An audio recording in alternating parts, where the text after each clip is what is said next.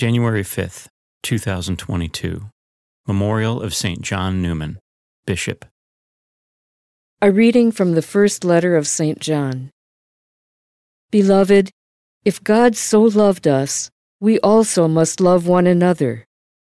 No one has ever seen God. Yet if we love one another, God remains in us, and His love is brought to perfection in us.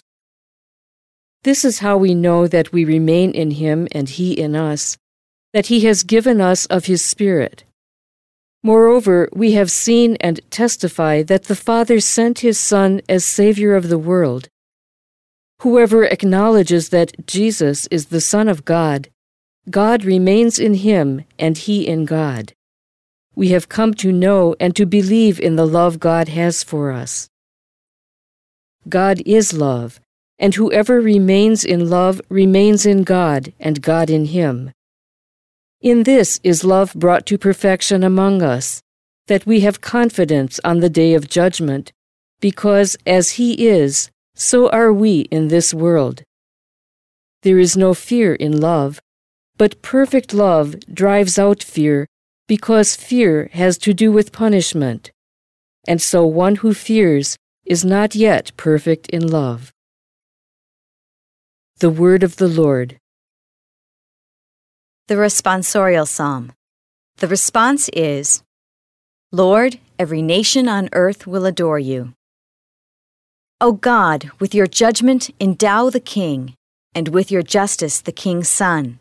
He shall govern your people with justice, and your afflicted ones with judgment. Lord, every nation on earth will adore you. The kings of Tarshish and the isles shall offer gifts. The kings of Arabia and Seba shall bring tribute. Lord, every nation on earth will adore you.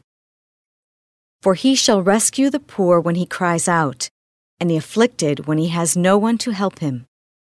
He shall have pity for the lowly and the poor. The lives of the poor He shall save.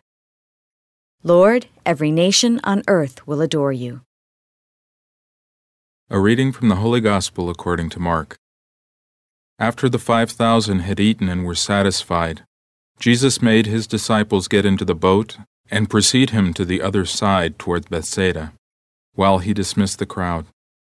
And when He had taken leave of them, He went off to the mountain to pray. When it was evening, the boat was far out on the sea, and He was alone on shore. Then He saw that they were tossed about while rowing, for the wind was against them. About the 4th watch of the night, He came toward them walking on the sea. He meant to pass by them. But when they saw Him walking on the sea, they thought it was a ghost and cried out.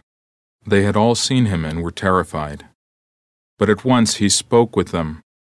"Take courage, it is I. Do not be afraid." He got into the boat with them, and the wind died down. They were completely astounded.